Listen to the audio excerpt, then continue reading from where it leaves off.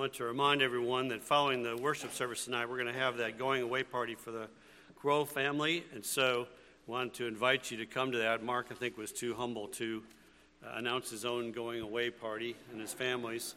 That's typical of Mark, but we want to make sure that we give them a wonderful send-off tonight, and so that will be your opportunity to do that tonight. So I invite you after the service to join us there. In a recent podcast, I heard a speaker talking about what he termed concept creep.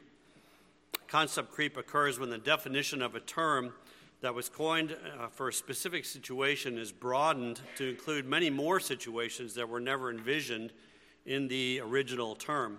You might think of the word trauma. The word was originally specified and specifically applied to incidents in which a person experiences a significant physical brunt force. That's what it was for. But the term is now being applied to even small physical incidences. This is called vertical creep. It goes from the physical incidents and works its way up to something that's a very small physical incident. But also, he talks about horizontal creep. Horizontal creep is when you apply it to non-physical events. So you have somebody that says, oh, I was so traumatized by that, whatever. And so you realize here's this word, it's changed in its meaning from its original use to something much less. We can see the same thing happening with the word abuse, which used to have a much more specific understanding for most people. And now it's something that's so used and so common that it basically renders it very unhelpful. Now we know why this can happen. The original word carries a kind of a weightiness or gravitas that people want to import to legitimize their experience. By using that word for their experience, it makes it sound like it's really something that needs to be noticed. And so we can see the similar thing happening with the word love. What can be understood about godly love from the scriptures can be cheapened, can be degraded, can be confused to the point where it's hardly recognizable. And we can bring in the culture, because of the things that we listen, read, and watch, we can begin to bring that kind of cheapened version when we look at love in the scriptures.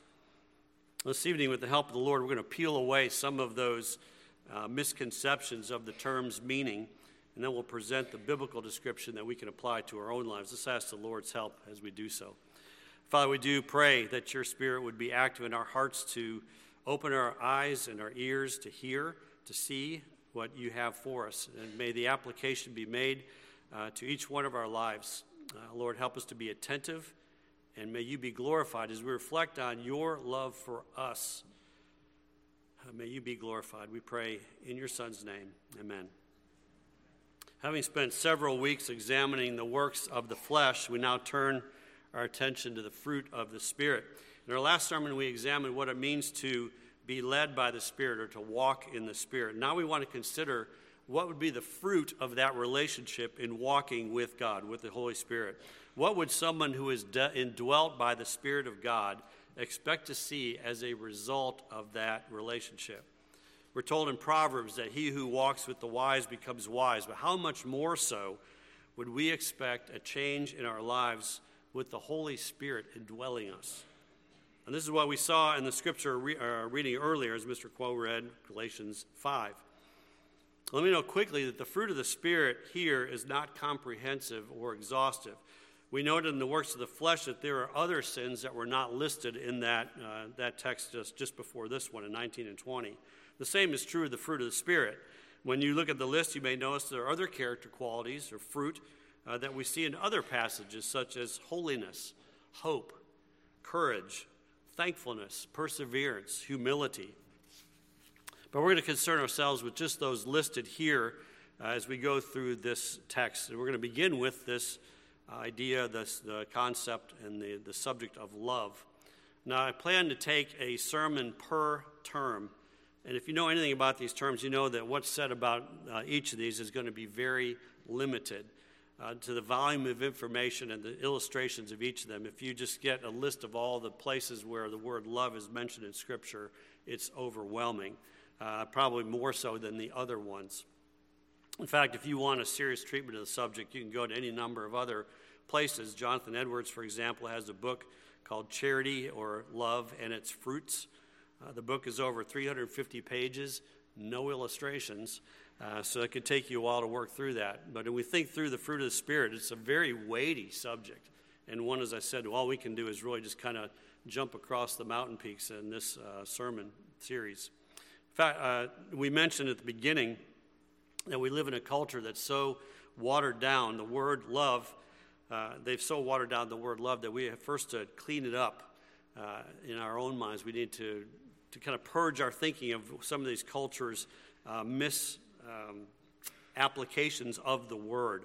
And so we're going to look at the biblical definition, but first we're going to strip it away. Think of it like taking all the layers of paint off of a beautiful piece of furniture and finding the lovely wood underneath that. Let's take just a minute and strip away some of these false notions of love and how they're used in our culture. First of all, the first misconception or degradation, if you will, of the term is our culture's use of the word love in a place of what should be understood as infatuation. Many of you have experienced feelings that are associated with being attracted to the opposite sex, and these are wonderful feelings indeed. Often those feelings are blossomed into relationships. Most of you, that's the way your relationship began, ended in marriage.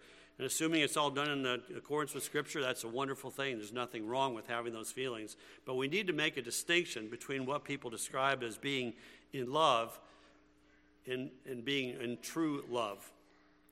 This, what most of the time when they use in the culture the word or the phrase, I'm in love, it means they're infatuated.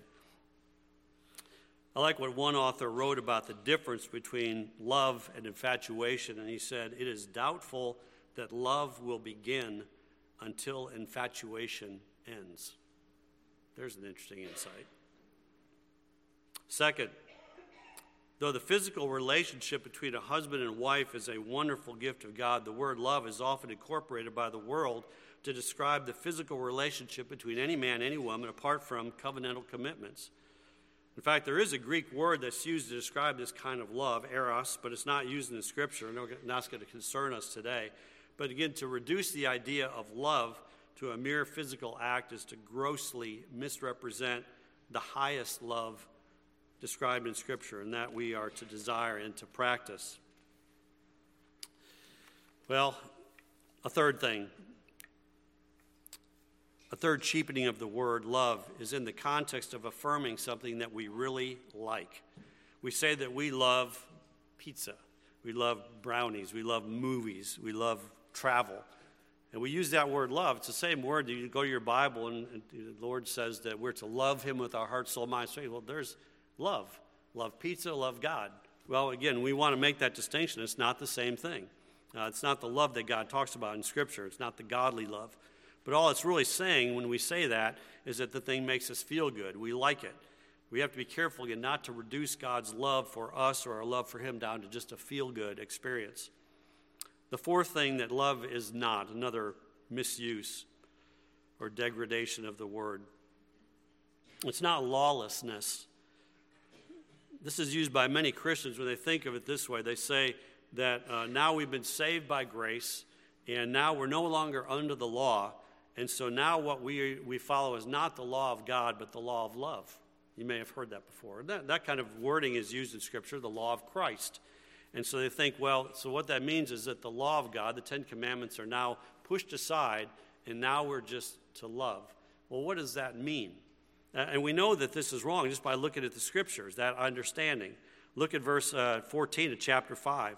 For all the law is fulfilled in one word, even this, you shall love your neighbor as yourself. So love is not some kind of ooey-gooey feeling of, well, we're not going to get into law and what's right and wrong. We're just going to have this kind of good feeling towards other people, kind of goodwill kind of thing. Romans 13:8 says the same thing. Owe no one anything except to love one another, for he who loves another has fulfilled the law. So the law is an expression of love. The fifth thing that love is not God. Now, it might sound a little bit strange, but what happens is that people can mistake or take the passage out of 1 John 4:8 and say God is love, and then they turn around and say love is God.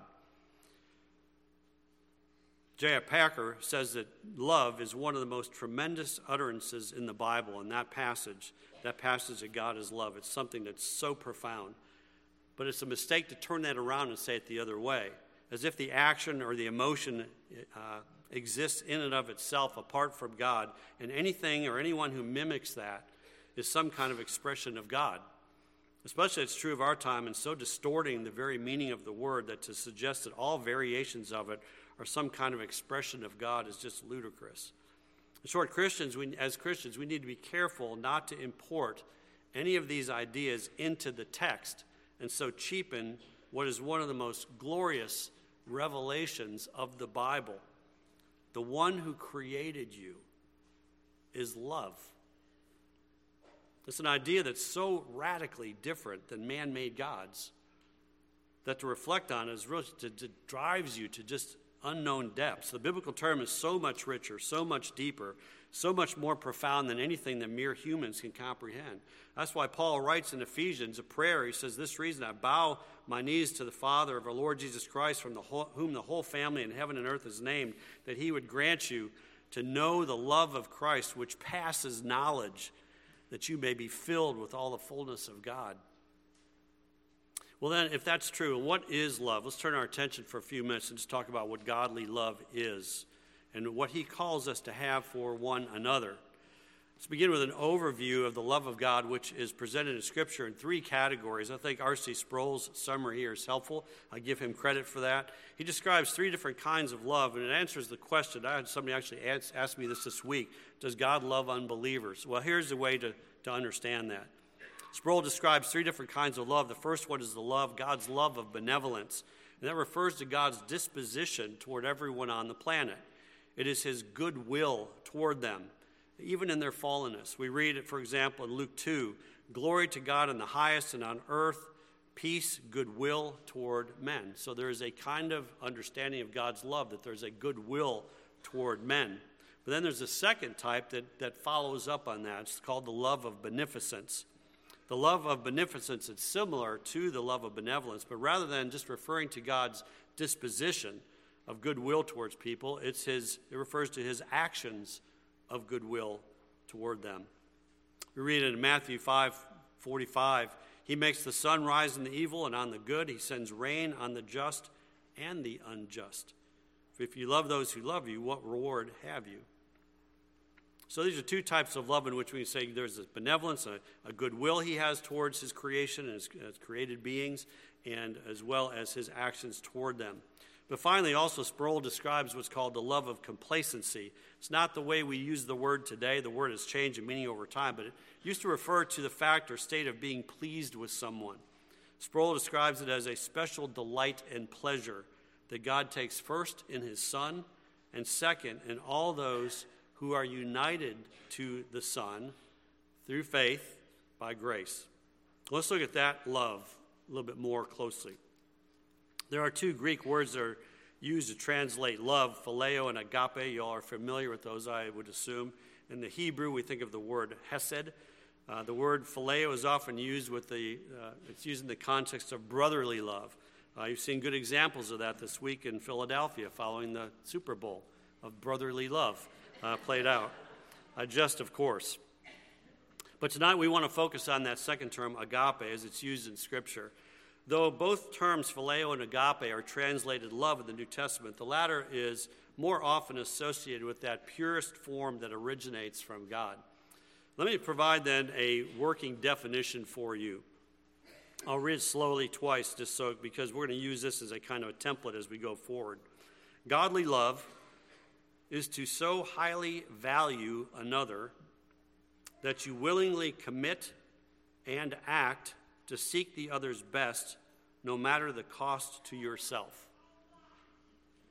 Godly love is to so highly value another that you willingly commit and act to seek the other's best, no matter the cost to yourself. Let's look at each one of these. First thing to note in our definition is that godly love is other-oriented.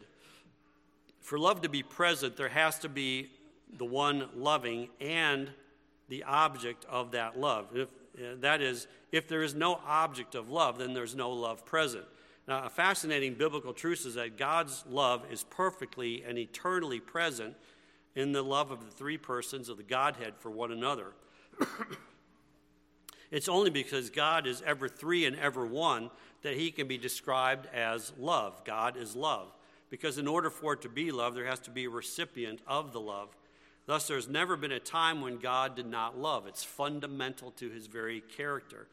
Now, corollary to this, what logically follows, is that a God who is not triune, a God such as Allah or the God of the Oneness Pentecostals, cannot be fundamentally loving, because until he created, there was not an object for his love. His love would not have been present until another showed up. It's conditional. It's not fundamental to who he is. But we see with God, because of the tri-personal God, there has always been a love for one another. It's always been present. It's fundamental to who he is. Additionally, when Scripture teaches that we are to love others as we love ourselves, it's not a command to work at loving yourself. Again, it's other-oriented.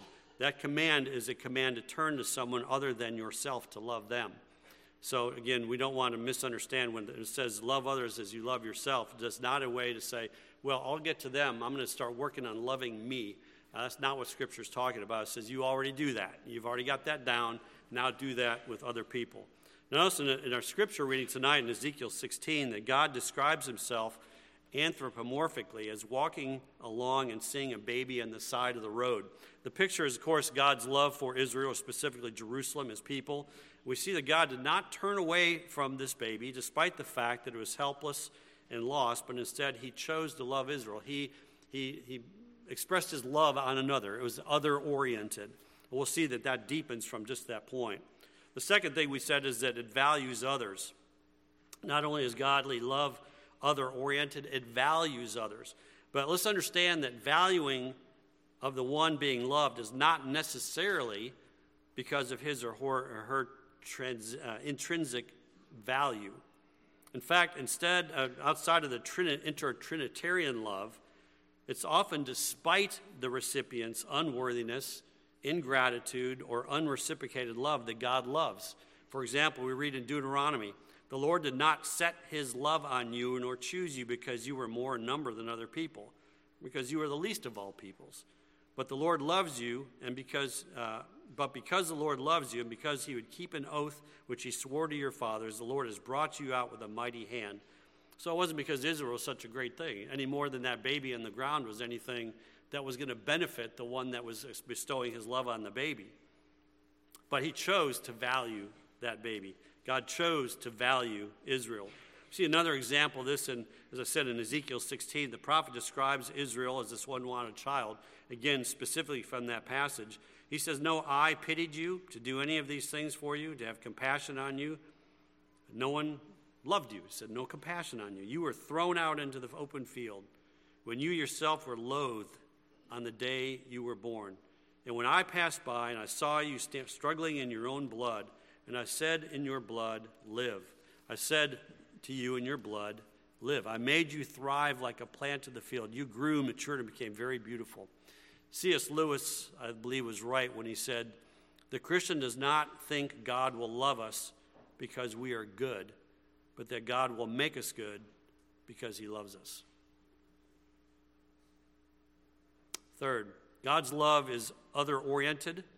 It's a love that chooses to place value on others despite their condition, but it's more than that. God's love is not only this, to place his value upon you, but also it's a love that leads him to commit himself by means of covenant. I read just a moment ago in Ezekiel 16, up through verse 7. Verse 8 says this, when I passed by you again and looked upon you, indeed your time was the time of love. So I spread my wing over you and covered your nakedness. Yes, I swore an oath to you and entered into a covenant with you, and you became mine. God's covenants are sealed by a self-maledictory oath, where he essentially commits himself to self-annihilation should he not fulfill his promises to the recipient of his love. Now, since God cannot cease to exist, that means that what he promised, he will fulfill. And he commits to doing so by means of making a covenant with his people. There's no second thought. There's no hidden agenda in the small print. There's no escape clause. Just a perfect, holy, and good God promising to bless his people.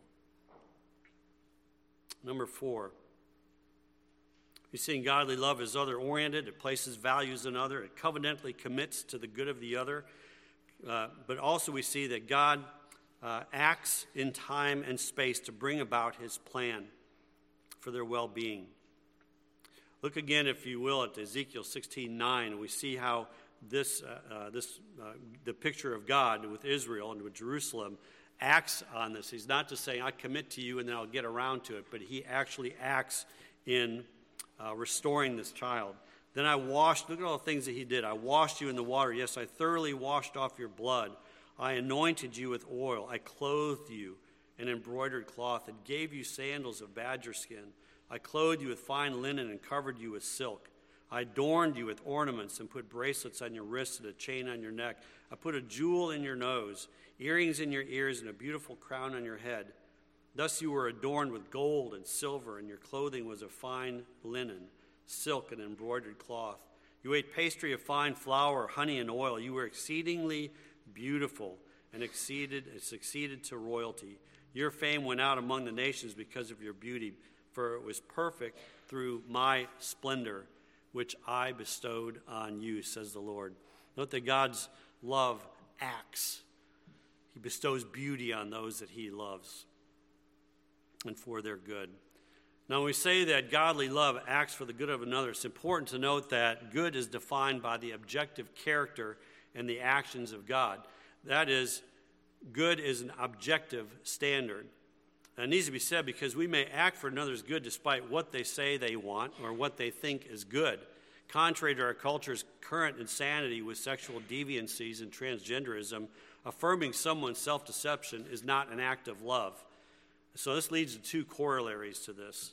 First, note the implications of what we just said. Godly love seeks what is best for another. That best is defined by the character of God. And if that's true, then unbelievers are not able to love with God's love because they will never seek what is best for others. That is God himself. Unbelievers will never encourage others to repent and seek Christ, to walk in humility, to trust God. And thus they will never be able to seek the best for others. Unbelievers cannot love with a godly love. A second corollary to this is that in seeking what is best for us, there will be times when God, in fulfilling that commitment to us, it's going to hurt. And in fulfilling his commitment to love us, he's going to ordain trials and tribulations that will not be pleasant. We read in Hebrews 12, my son, do not despise the chastening of the Lord, nor be discouraged when you are rebuked by him. For whom the Lord loves, he chastens, and scourges every son whom he receives. If you're God's child, you've likely experienced his discipline. But amazingly, even in the midst of these times, even in the midst of these trials and tribulations, God promises that he will never leave us or forsake us. He promises to work all things together for good as he conforms us into the image of his Son.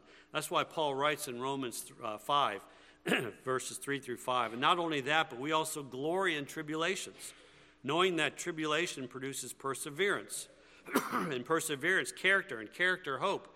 Now, hope does not disappoint because the love of God has been poured out in our hearts by the Holy Spirit who was given to us. There it is, that picture of God's love poured into us, and of course then to overflow into the lives of others.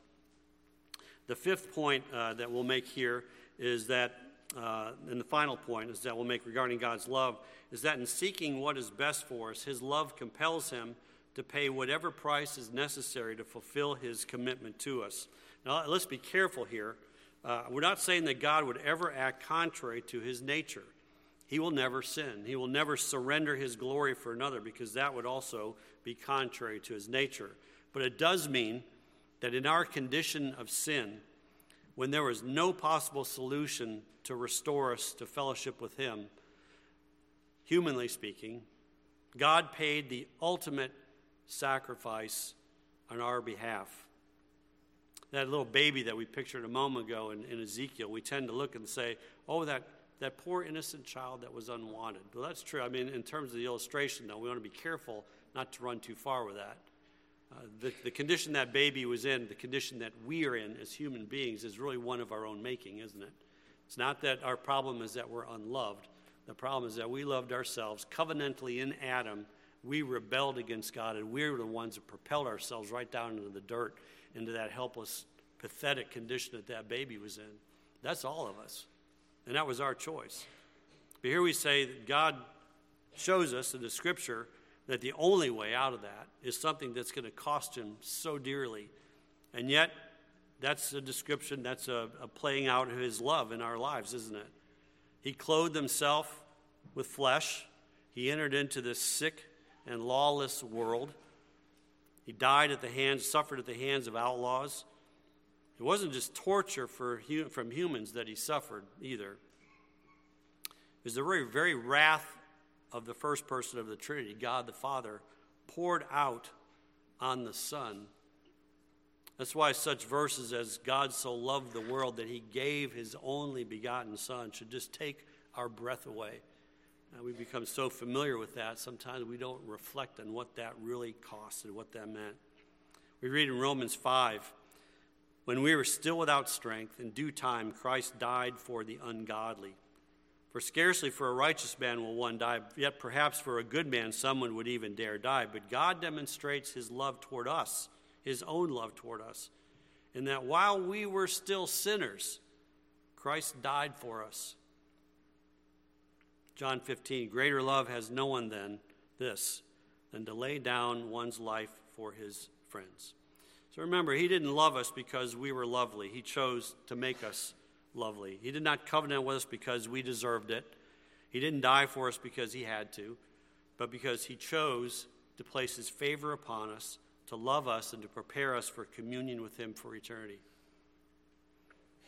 Well, all this is well and good, but what does that mean for us? If that has not been explicit so far, let's make it so. For those who are so loved by God, it is God's will that we not only be the recipients of that love, but that we also love others that God places in our lives with that same godly love. What are the two great commandments? Teacher, which is the great commandment of the law? He was asked, Jesus said to him, you shall love the Lord your God with all your heart, all your soul, and all your mind. This is the first and great commandment. The second is like it. You shall love your neighbor as yourself. We see the latter affirmed in the book as we study Galatians 6:2. You can see the same thing. Bear one another's burdens and so fulfill the law of Christ. Well, let's look at the definition again then as we apply it, and apply it to God and then to each other. The definition we gave earlier, godly love is to so highly value another that you willingly commit to act and to seek the other's best no matter the cost to yourself. First, in reference to God, ask yourself, do you value God? I mean, does the very thought of God lift you up? Does it generate thoughts of praise and thanks? Now, maybe you're young and maybe you're not there yet. You might say, well, no, I go to church and go home, go to school. But you can be, and you want to be. You want to be at that place as you grow in the faith where just the very mention of the Word of God himself, conjures up ideas in you and thoughts of, wow. And you do that as you study your Word, as you continue to come to church, and you work out your salvation with fear and trembling. In reference to our definition, it means that you're willing to commit to him then as well, through the surrender of your life to him, to publicly confess him before men despite the cost. In our own Reformed tradition, it's to take covenant vows and to live as becomes a follower of Christ, and then to act in accordance with that vow in regular worship, prayer, and meditation upon his word. How about in reference to others? Do you truly value others more than yourself? Read in Philippians 2, let nothing be done through selfish ambition or conceit, but in lowliness of mind. Let each esteem others better than himself. Let each of you look out not only for his own interests, but also for the interests of others. Let this mind be in you, which was also in Christ Jesus. Remember, we're not talking about sentimentality or being hypocritical, but instead choosing to place others above yourself. It's a choice, it's an action. It's not a feeling that we're seeking, although feelings may or may not be there. Does this mark you? Are you growing in your ability and practice of valuing others more than you value yourself? The bar is high. We read passages such as 1 Corinthians 13. It's a whole chapter on love, the love chapter. We realize that the love that God showed for us and what he calls us to show to others so far surpasses anything that the world offers. Husbands are to love their wives, to value them so highly that they commit and act to seek out their best no matter the cost, even as Christ loved the church. Wives are to love their husbands by encouraging and affirming their leadership and covenantal responsibility and representative role. Parents are to love their children with godly love, which includes discipline according to the Scripture and raising them in the nurture and admonition of the Lord. Now you might say to yourself, I don't think I can do that, but that's kind of the point that Paul's making here in Galatians 5, isn't it? He's saying the same God who loves you this way indwells you in the third person of the Godhead, the Holy Spirit. As the Spirit indwells us, he works in us to will and to do the pleasure of God, to produce the fruit of that relationship. How can you love others? Well, God has given you a spiritual gift, for example, by which you can minister to others in the body. This it will take energy and time on your part. But isn't that the very picture of what we've seen tonight in God's self-sacrificial love for us? He stopped, he looked at that child, and then he put his time and effort and work to love that child into something wonderful. Let me just say, pastorally in closing, that I've seen this kind of love grow in our church, and I can't tell you how much that thrills me and thrills the other pastors and your elders and your deacons, and I would say probably you with one another as you look and you say, I love being around these people. I want to encourage you all the more to persevere. I think of the church in Ephesus. It says, you lost your first love. Let us not lose our first love of Christ, and then as it's manifested in the lives of others. What did the writer of Hebrews say? Let us hold fast the confession of our hope without wavering, for he who promised is faithful. And let us consider one another in order to stir up love and good works. Brothers and sisters, stay the course, and may the Lord be blessed and glorified as we seek to love one another as he loves us. Let's pray. Father, indeed, this love that you have demonstrated to us in your Son's death on the cross is something that is so hard for us to truly grasp. And yet, to the extent that we do, we can't but respond in thankfulness and joy and praise for your choosing us to be part of your family and to know what it is to commune with our holy God. Thank you, Father, for these truths that we have learned, and help us then to apply them.